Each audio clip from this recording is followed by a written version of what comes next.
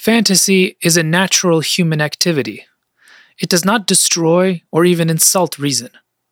For creative fantasy is founded on a recognition of fact, but not a slavery to it. From an essay on fairy stories by J.R.R. Tolkien.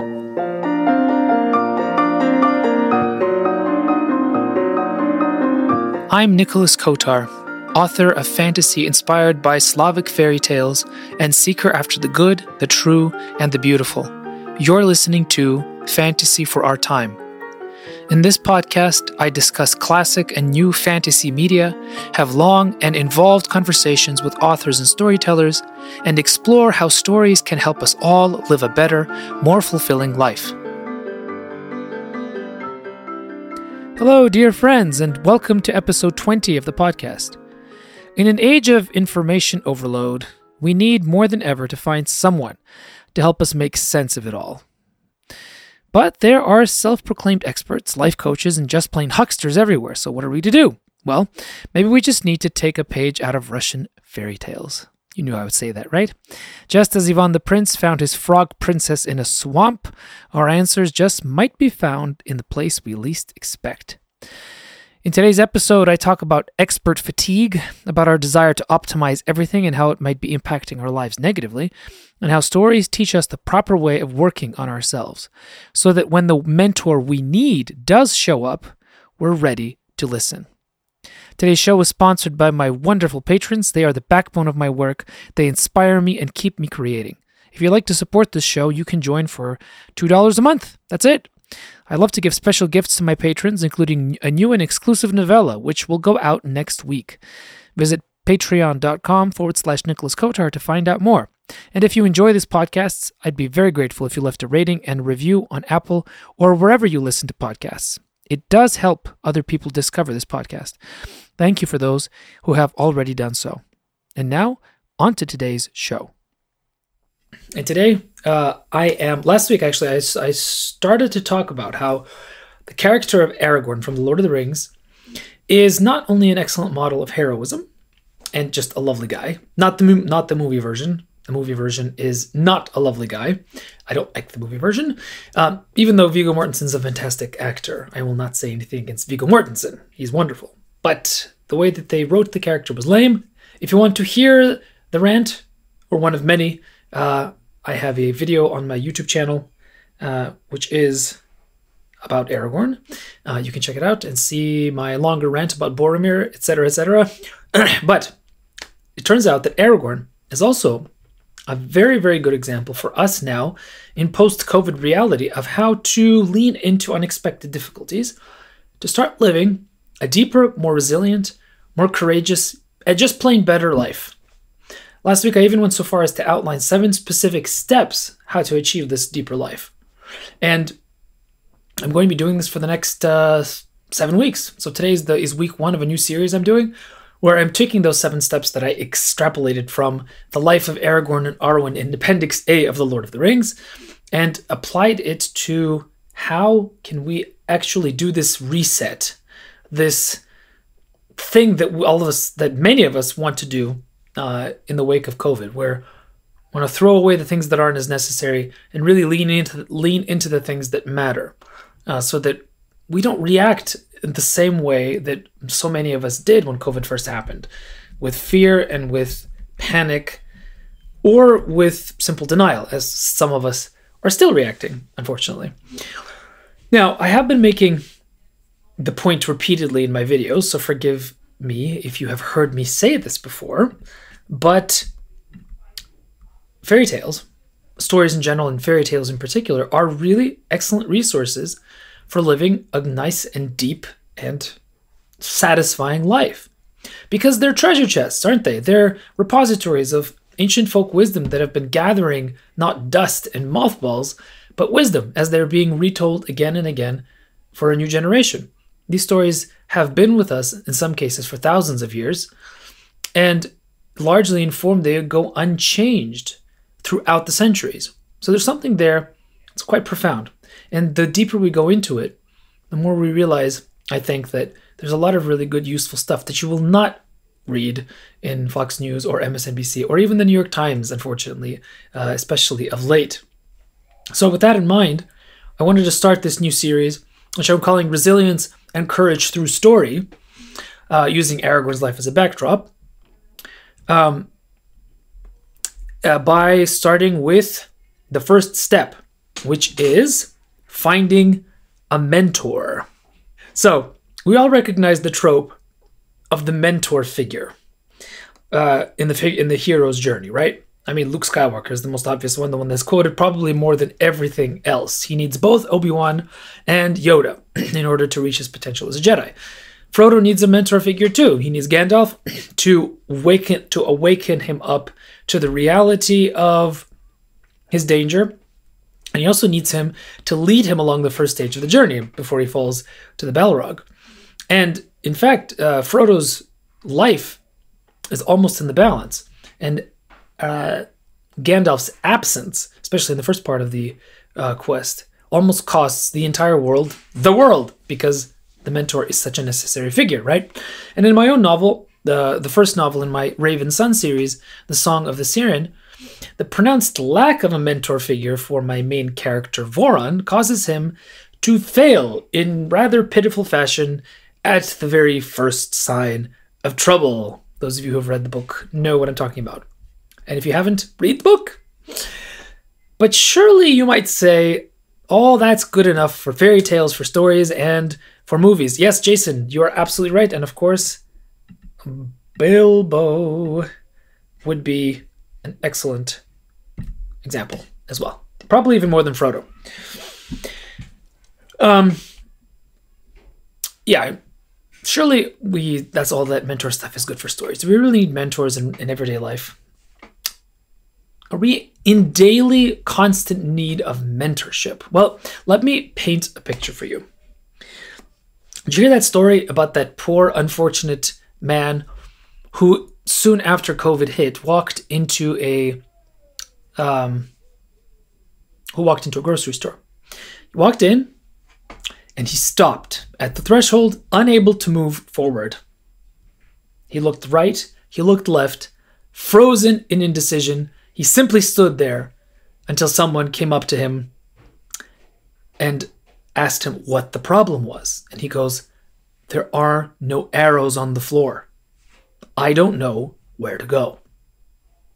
Now, other than lamenting the sad patheticness of a person who is unable to figure out where to go without arrows, what I'm trying to get to here is this interesting reality that I think you're going to notice more and more, and you probably have noticed without me even telling you, of our strange desire to optimize everything in our lives based on the recommendation of experts. This thing happens in phases of life other than COVID. For example, have you ever had this situation happen? You're sitting down with your wife or with your significant other or with your kids or whoever, and you decide that you're going to watch something on Netflix or on Amazon Prime. You open it up thinking, well, I don't know what I'm going to watch today. I'm just going to let the algorithm decide what to watch for me. 25 minutes later, you've cycled through the absolute worst trash you can possibly imagine, and you haven't chosen a single thing because you keep thinking, maybe if I scroll down just a little more, I'm going to find that ideal movie that's going to fit the exact needs of this moment right now that I want right now. And you do it some more. And then eventually you close Netflix and Amazon Prime and decide, oh, waste of time, I'm just going to go and read a book. Of course, you do the right thing there. Congratulations. You've become wise. But in the process, you have completely made obvious this strange and rather bizarre need that a lot of us seem to have of subjecting our daily choices to the expertise of experts, of algorithms, of those that should know better.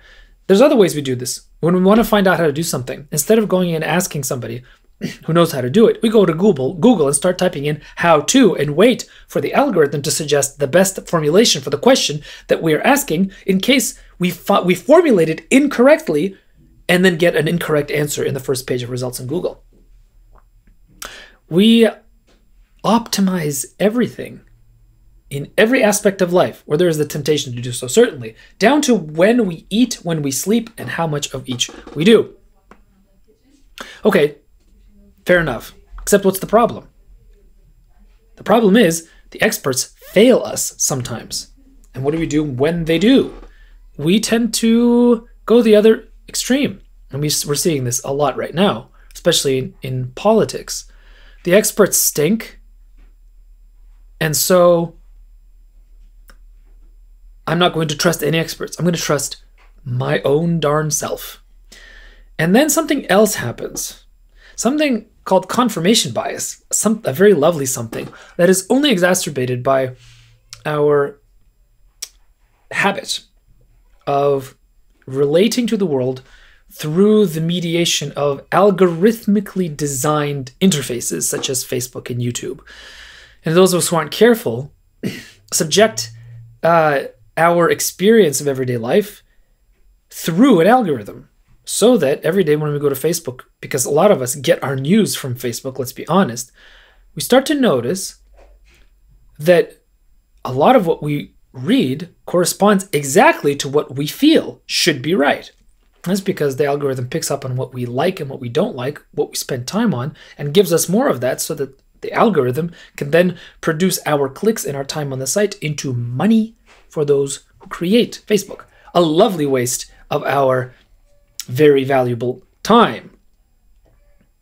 And this happens on YouTube, on Facebook. It happens everywhere. And it happens, unfortunately, even now in interpersonal communication, when perhaps driven by the algorithm, which continues to haunt us in everyday life, we seem to be unable, more and more of us seem to be unable to have any sort of conversation with a person with whom we disagree. John, of course, makes a lovely point. There are experts and there are experts. A monk should probably obey their abbot. John is anticipating much of what I'm going to say today. But of course, that is because John is a reader of stories. But let me get to where I'm getting, John Simmons, before you anticipate me. So what's the alternative, though? Do we then just hang all experts and do the best that we can and find as many angry fellow biased people to confirm us in our biases? But what if those biases can then become dangerous? What if they start messing us up in such a way that our perception of the world becomes skewed and we begin to act like idiots? And what if that acting like idiots starts to really impact our interpersonal relationships? What if it begins to affect the way we actually interact with reality? You're seeing this. You're seeing this everywhere. You're seeing this happen on either side of the ideological political spectrum. A lot of us are subjecting ourselves to it without even realizing it. So what's the alternative? How do we find a mentor? After all, even in COVID, and this is the really scary bit, right? Look what's going on in the medical community. Those who are supposed to be the ones leading us and showing us and telling us what to do. For months and months and months, we've heard of nothing but suppression, mitigation, masks, etc., etc., etc. Except, and we are being led to believe by many that this is the line the only line that should be followed, and anybody who does not follow with that line, including some of Trump's recent advisors, are simply peddling lies for the sake of their own self-advancement. That's the line that we are being fed. Except, as of an hour ago, over 18,000 medical professionals have signed something called the Great Barrington Declaration, which is an impassioned declaration on the part of some extremely highly placed epidemiologists begging the establishment to reconsider their position on lockdowns and on mitigation suppression strategies. So just to show you that I'm not taking any position, I'm not a doctor. My point is that even in the expert community, there isn't agreement. So much so that certain doctors, very highly placed ones, including Dr. John Ioannidis of Stanford Medical University, have actually had their stuff suppressed by the algorithm, oddly enough, because apparently it's no longer okay to have two opposing points of view in a room when one of those points of view, is dangerous? Is this starting to sound like something to you?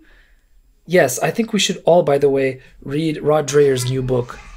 Not to Live by Lies. I started reading. It's really interesting. Generally not an altogether 100% supporter of Rod Dreher's stuff, but this particular book I've started to read is pretty good. Anyway, back to what to do, whom to trust, and what to do about mentors. Because that's the whole point of this. How can we become more courageous and more resilient without mentors? Well, we need mentors. We do. We need to find them. We need to seek them out. But how? Well, that's the million-dollar question, isn't it? Let's see if the stories can help us navigate this difficult question. How about Ivan the Prince and the Grey Wolf, which is episode 1 of my new podcast, In a Certain Kingdom? Ivan the Prince is going out into the wild to go and find Live Not by Lies. Thank you, David. That's the one. Live Not by Lies. Really interesting book. Sorry. Here we go. Recommended on my list. Anyway, Ivan the Prince is out in the wild looking for the Firebird because his father wants it. Whether a long time or a short time, Ivan slept and slept. When he woke up, there was no sign of his horse. Jumping up, he went to find it. Finally, he did find it. There was nothing left but bones. Ivan the Prince grew very sad.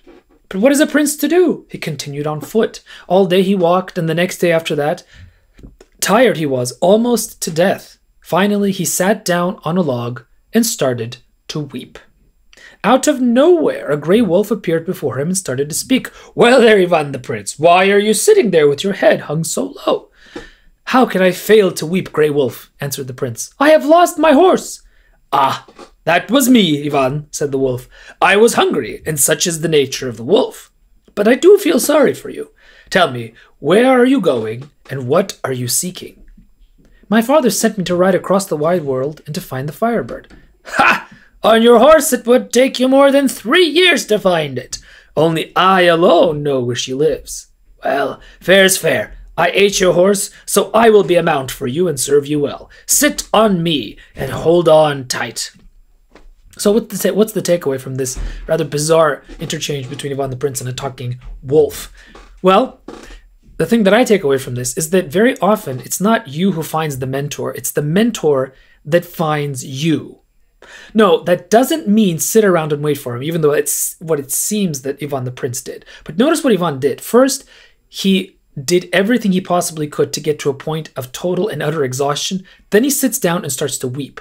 Now, the sitting down and weeping is a symbolic gesture in stories, and it almost always indicates a complete abandonment of one's own personal desires to get the thing that is necessary, whatever the goal of the quest is.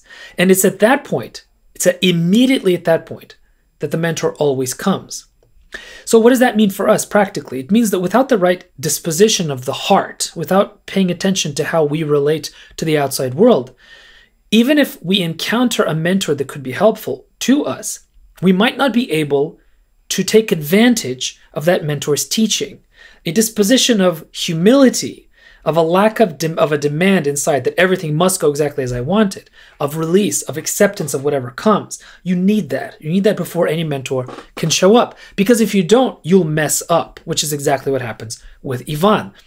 The Grey Wolf tells him very specifically what to do. He says, there's a tower, you climb up the tower, you climb up all the way, there's a window. In that window hangs a golden cage. In that cage sits the Firebird. Take the bird out of the cage, stick it in your coat, don't touch the cage. Seems super simple, right? What does Ivan the Prince do? He does the following. He climbed the tower, saw the window. There hung the golden cage. In the cage sat the Firebird. He took the bird, put it in his coat, but his eyes lingered on the cage. His heart started to beat wildly. Oh, how golden it is! How precious! How can I not take it? And he forgot the wolf's warning.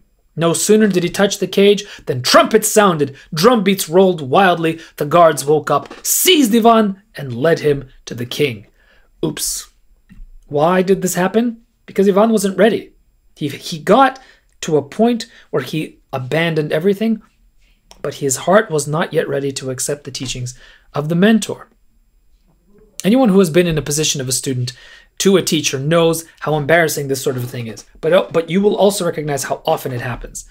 We don't listen very well until we have to go through the difficulty of failing when we listen badly.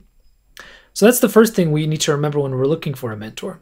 The second thing we need to remember, we can understand if we read this interesting excerpt from another fairy tale called The Flying Ship. So here's the story. there's an old man and an old woman. They have 3 sons. The first 2 are smart and very capable, and the third is an idiot. This is a trope, obviously. Of course, the idiot is not really an idiot, but we have to get to the end of the story to find that out. And there's a decree that goes out from the king. The king says, whoever can build me a flying ship will get to marry the princess. And the first 2 sons, being the smart and able lads that they are, ask their father and mother to go build the flying ship. And their father and mother go, yes, my dear boys, please go and build this lovely ship. We know you're going to succeed and come bring home the princess, and we're going to be so happy for you. And so they stock up with a lot of alcohol and food, and they go out to the forest and they start chopping down trees. Now, they have no idea how to build a ship, much less the flying one. So they're chopping, they're making a big ruckus, and suddenly an old man comes out of nowhere. And he goes, well there, fine young man, what are you doing over there chopping all those trees down? And the 2 young boys turn on him and say, get out of here, old man. What do you want? Or alcohol or something? Get lost. And he does. At which point, they realize they're useless at building this thing. They sit down, they have a feast, they get properly drunk, and when they wake up, they go home. And then the idiot son, in some versions of the story, his name is Ivan. In some versions of the story, he has no name. He's just called the idiot. Asks his parents, can I go, please? And they go, come on, you're an idiot. You can't do this. And he goes, come on, let me go. And he starts to raise a ruckus. And they go, fine, just get out of our hair and leave us alone. He goes into the middle of the forest. He sees all the felled trees that his brothers have left. And he begins to start putting them together. Up pops the old man. And he goes, is there anything I can do for you, young man? And the idiot says, well, actually, sure. Why don't you come and have some food with me? You look like you're hungry or an old man. Come and, share my repast. And, I'm going to be sitting here for a while trying to figure out this problem of how to build this thing. But, in the meantime, why don't you come and eat? And the old man eats with him. They have a nice little meal. And the old man goes, you know what? I'm going to help you. Do this, do that, and the other. And suddenly, the idiot builds the flying ship. And that's only the beginning of the story. The rest of the story is one of my favorites. It's probably going to be episode 8 or 9 of my podcast. I haven't translated it yet, but it's going to be there. And the end of it is quite fun. But what's the point of this particular story? Well, the setup is the ones that believe themselves to be intelligent end up being the fools, and the one who believes himself to be the fool ends up being intelligent. A nice, wise thing to remember sometimes. Or as Michael Hyatt said in a podcast earlier this week, one of his better ones of the last few months, actually, if I have to say, he quotes, I'm not sure exactly who he quotes, but I wrote it down as coming from him, don't believe everything you think. And that's absolutely right. Because it is part of the wisdom tradition of all ancient traditions to say the following: don't trust in yourselves. Don't consider yourself to be intelligent. Don't believe that you are able to govern yourself. That's one of the foundational principles of all wisdom literature. So it's very useful to remember that we don't have the answers. But of course, that's what I've been trying to say this entire video. So what's the point? How do we find the mentor? Well, sometimes the mentors don't look the part. And so be ready to accept help from the mentor no matter what they look like, no matter in what form they come to you. And this is a kind of a subset of my first point from the story of Ivan the Prince, is that the important thing is the disposition of your mind and your heart initially, so that you're ready to accept the proper help of the mentor when the mentor shows up. And guess what? The mentor oftentimes shows up immediately at the moment when you need him. And about the mentor not looking the part, if you haven't watched the movie The Island, or Ostrov as it is called in Russian, it's a perfect example of this principle, a principle that has been shown to be true throughout the Orthodox religious tradition, especially in the lives of the saints. It's often the one who imposes foolishness on himself on purpose that is secretly hiding real wisdom. And if you haven't watched The Island, do. It's one of the best movies of all time. The third excerpt I wanted to read to you is from The Feather of Finist the Bright Falcon, which is episode 4, I believe, of my podcast. And here is what I wanted to read to you. The setup is this. There's a young woman who is in love with a falcon who is a shapeshifter. He turns into a beautiful young warrior in the evenings, and he comes and visits her in her room. Her sisters have are jealous, they start listening in at the keyholes, and they figure out that she has this young man over her room every night, and they put a bunch of knives in her windowsill because they're jealous of her. The next morning, the young beauty woke up, looked around her, and realized that it was already morning, but her young beloved Phoenix, the bright falcon, didn't come to her. Then she looked at her window, and she could see sharp knives dripping with blood. For a long time, the girl cried bitter tears. For many nights straight, she could not sleep a wink, still waiting and hoping at the window of her bedroom. She threw the feather on the floor. She waved to the right. She waved to the left. It was all in vain. Phoenix the bright falcon didn't come, nor did he send his servants. Finally, with tears in her eyes, she came to her father and asked for his blessing. I will go, she said, wherever my eyes lead me. Someone over there needs a mentor. But that's not my kid. It's my nephew, so I can't be the mentor in this case. Not possible. She ordered that 3 pairs of metal shoes be made for her, 3 metal staffs, 3 metal hats, and 3 metal loaves of bread. She put on the shoes and the hat. She took on the staff in her hand, and she went on foot in the direction where Phoenix the bright falcon flew away. She went through the dark forest. She went past the trees like columns. Her first pair of metal shoes had been completely worn through, and her hat had become threadbare. Her first metal staff broke, and she ate an entire loaf of metal bread. But the beautiful young woman kept walking until the forest kept getting darker and darker. And then she saw a hut before her on chicken feet that kept spinning around itself. The rest of the story tells us what that hut is, and of course, you probably should all know if you've listened to anything that I've said that that's Baba Yaga. Usually, Baba Yaga, the hag, is a source of great trouble, but in this case, she is nothing but help to the young lady. Why? What is it about this young lady that makes her suddenly makes the hag, the scariest villainess in all of Russian fairy tales, suddenly so helpful? Well, there's a bit of old wisdom in this, and that's that unlooked for help comes to those who suffer.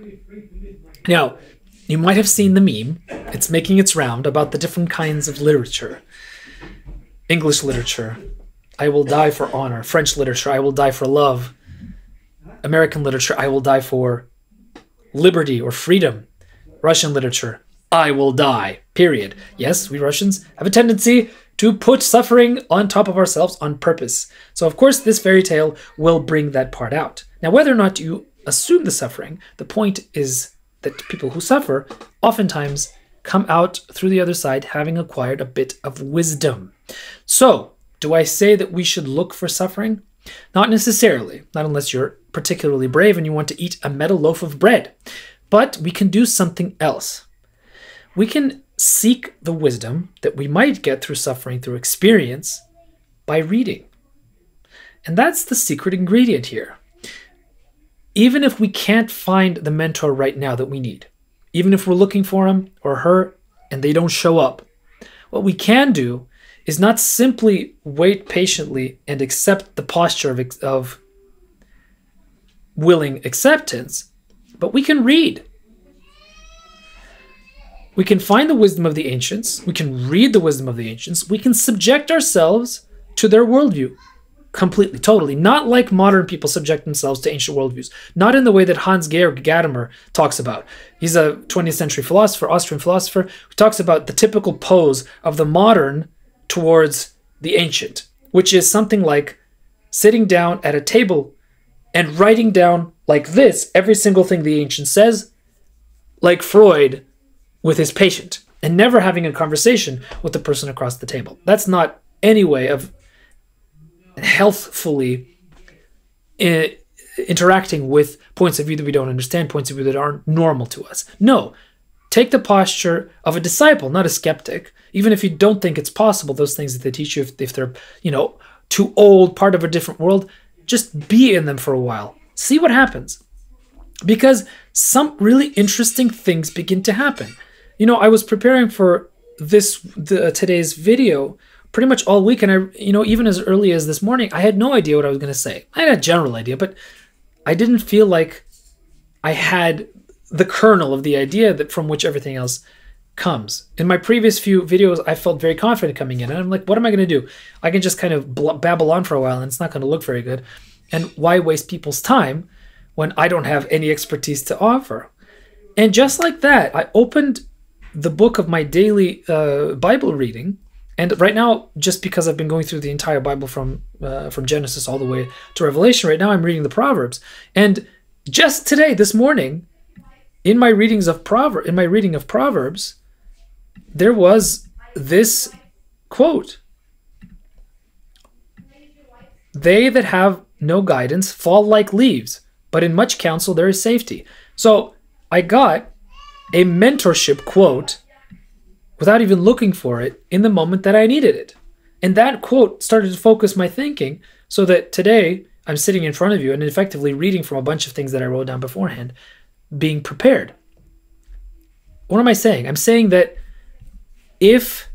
what I'm saying is this: if we take the proper pose, the pose of a humble disciple to the reading of the ancients, to the wisdom of those that came before us, whether that's literature, whether that's wisdom literature, whether that's poetry, whether that's fairy tales, whether that's whatever, things start to happen. Now, I want to give you a specific example. Those of you who are people of faith will appreciate this probably more than those that don't, but even if you're not somebody who believes, stick through this till the end, because I'll explain why it could be interesting to you as well.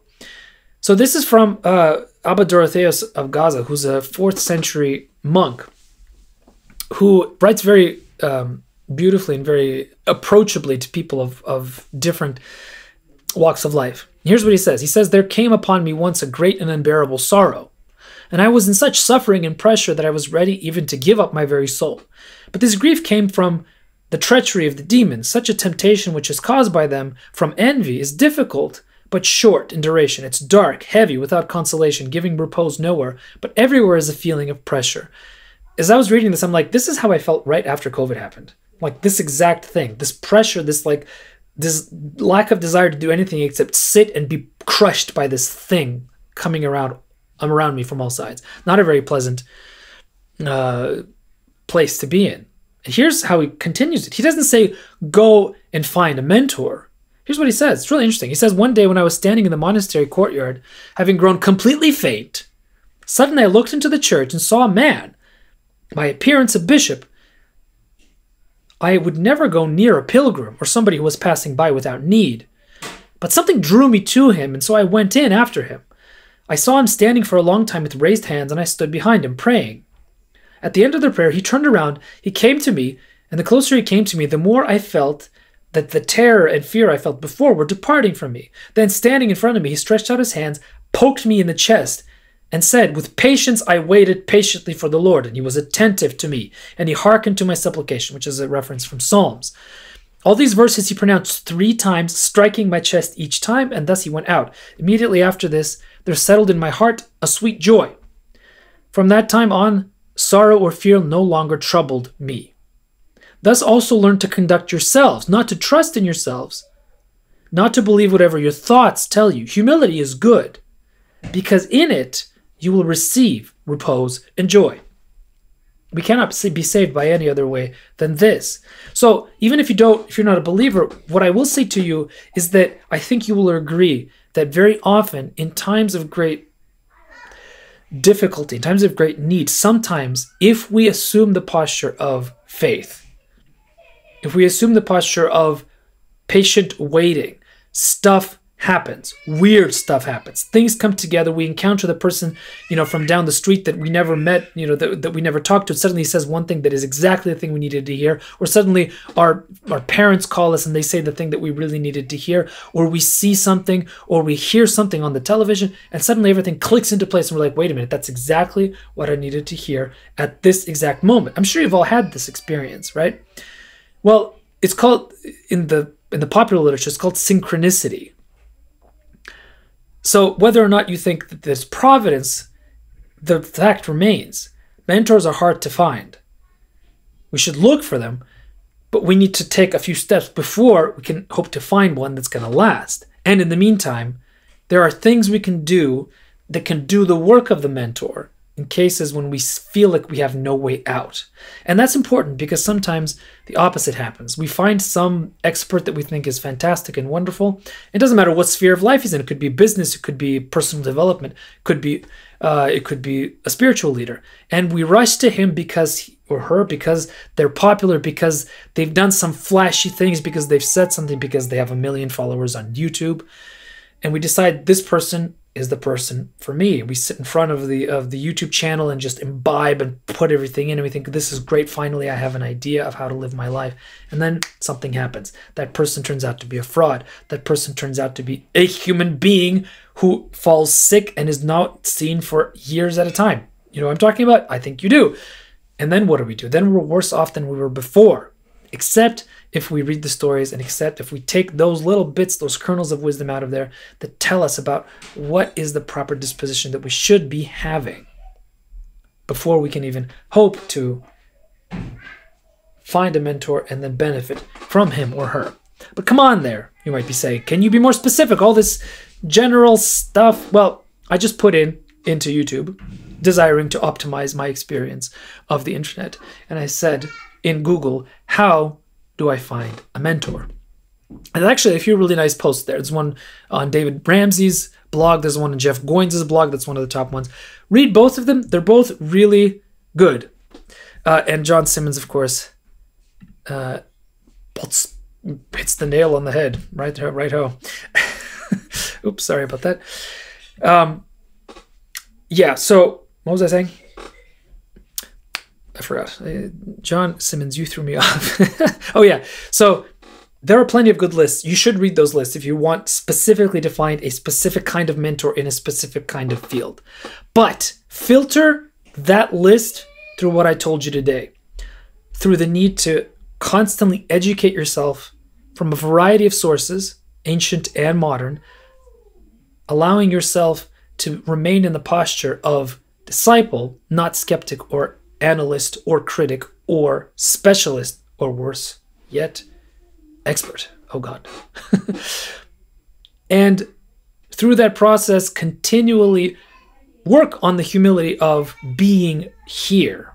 Love that movie, Being There. Ever seen that movie? It's a fantastic movie. It's really deep.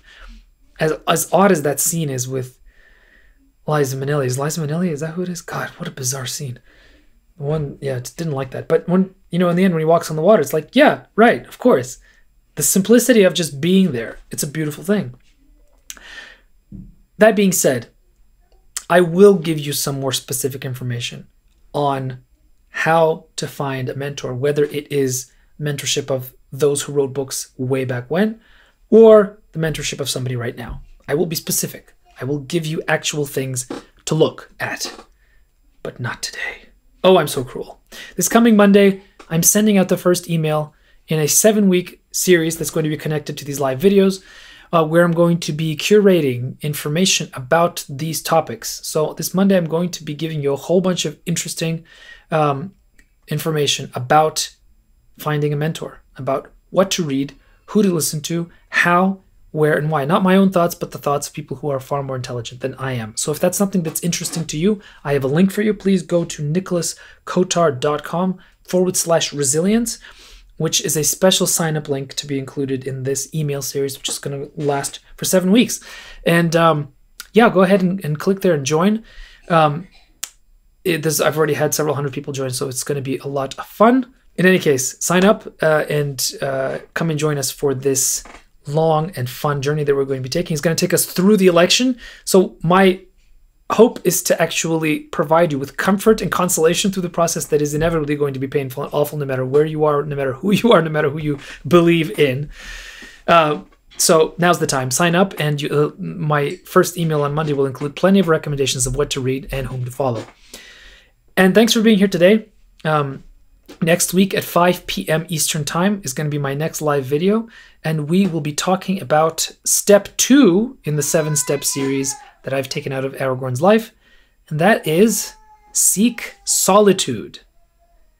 But you'll have to find out exactly why next week, which is when hopefully I'll see all of you next week at 5 p.m. Thanks so much for showing up for video 1 of Resilience and Courage Through Story, a 7-week series for writers, readers, and culture creators. I'll see you next week. And if you want to get more information about this and be the first to hear about all updates and things like this, and to get fun and free stuff, go ahead and join at nicholaskotar.com/resilience.